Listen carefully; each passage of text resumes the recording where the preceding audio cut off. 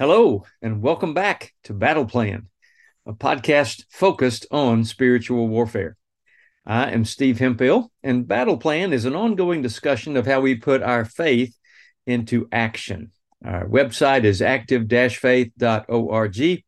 Our email is stevehemphill1@me.com. Last time we asked the question, can a dream lead you to faith in Jesus? Today we're going to discuss a spiritual warfare charge, part 1. Now, let me start with 2 Samuel 5, verse 10, NLT. It says, "And David became more and more powerful because the Lord God of heaven's armies was with him."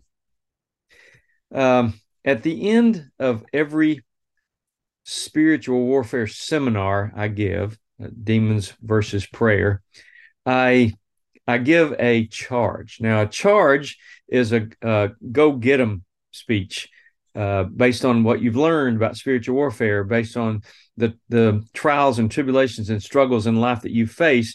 This is a encouragement. Now, I patterned it after the D-Day speech given right before we invaded Normandy in 1944 in World War II. You're about to embark.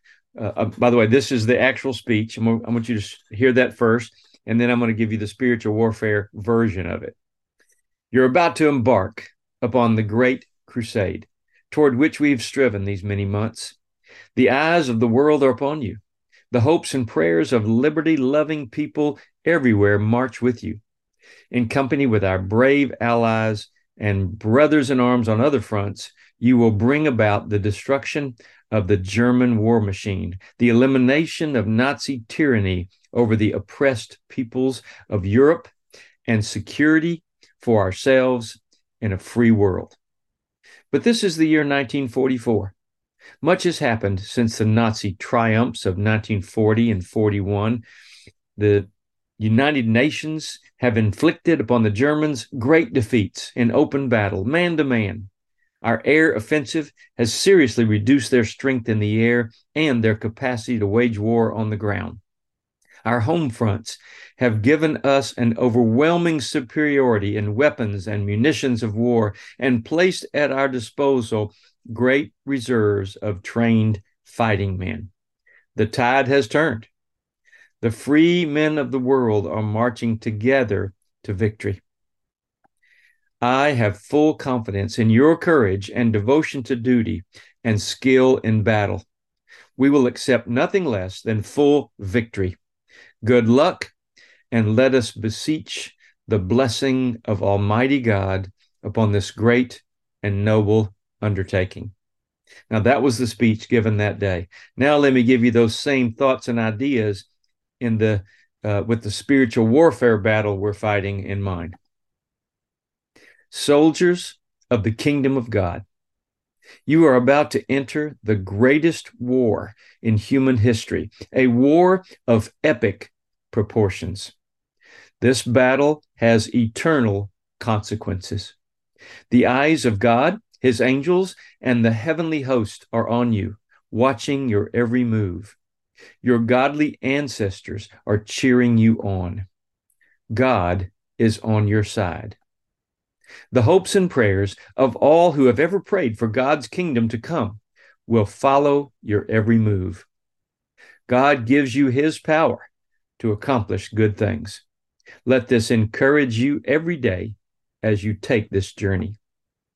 You are joined by many other faithful believers who work to accomplish the purpose for which you were created. Your mission is to help make God's kingdom bigger and Satan's smaller, one person at a time. You are charged with helping thwart Satan's schemes at work in the world and lives of people all around you. You can help many people as the ripples of your work travel through the present and echo into eternity.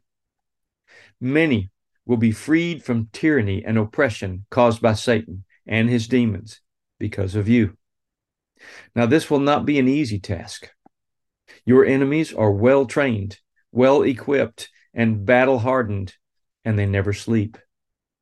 They will fight savagely, ruthlessly, and with a single-minded focus that will seem relentless. Your eyes have now been opened to the realities of the unseen world around you, and life will never be the same. The church may seem powerless to the unbelieving world, but it has not been defeated. The church will prevail. Christians will overcome all enemy attempts to thwart its victorious destiny. Don't lose heart or believe the lies around you that no others can be saved from the enemy's grasp. This is a lie from the father of lies. And this is what Satan wants you to believe, so you'll leave the fight. Don't believe it. Stay in the fight. Don't be deceived. Love the truth, or God will send a powerful delusion, so you will believe a lie.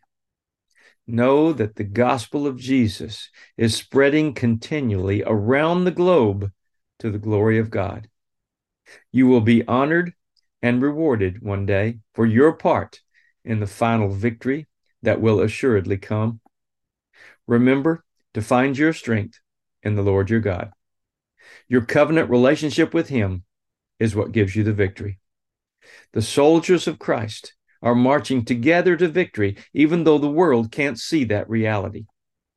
Jesus is confident in your courage and ability to change the world right around you, one person at a time. This is a great and noble undertaking. So I pray God's bountiful blessings on you as you take this journey. Watch what God does around you because of your prayers and his power, and be prepared to be amazed at the eternal results. Thank you for your service to our Lord, King, and Savior. Now, those are some powerful thoughts, aren't they? In light of today's thoughts, let me suggest that part of your personal battle plan might be to review this charge when you face a big battle or a big decision or a big problem in life. Maybe you could pray like this: Lord, remind me of the importance of my mission for you when I face big decisions, big obstacles, and big problems. In Jesus' name. See you next time on Battle Plan, where we're going to explore a little deeper into the charge in part 2 of a spiritual warfare charge.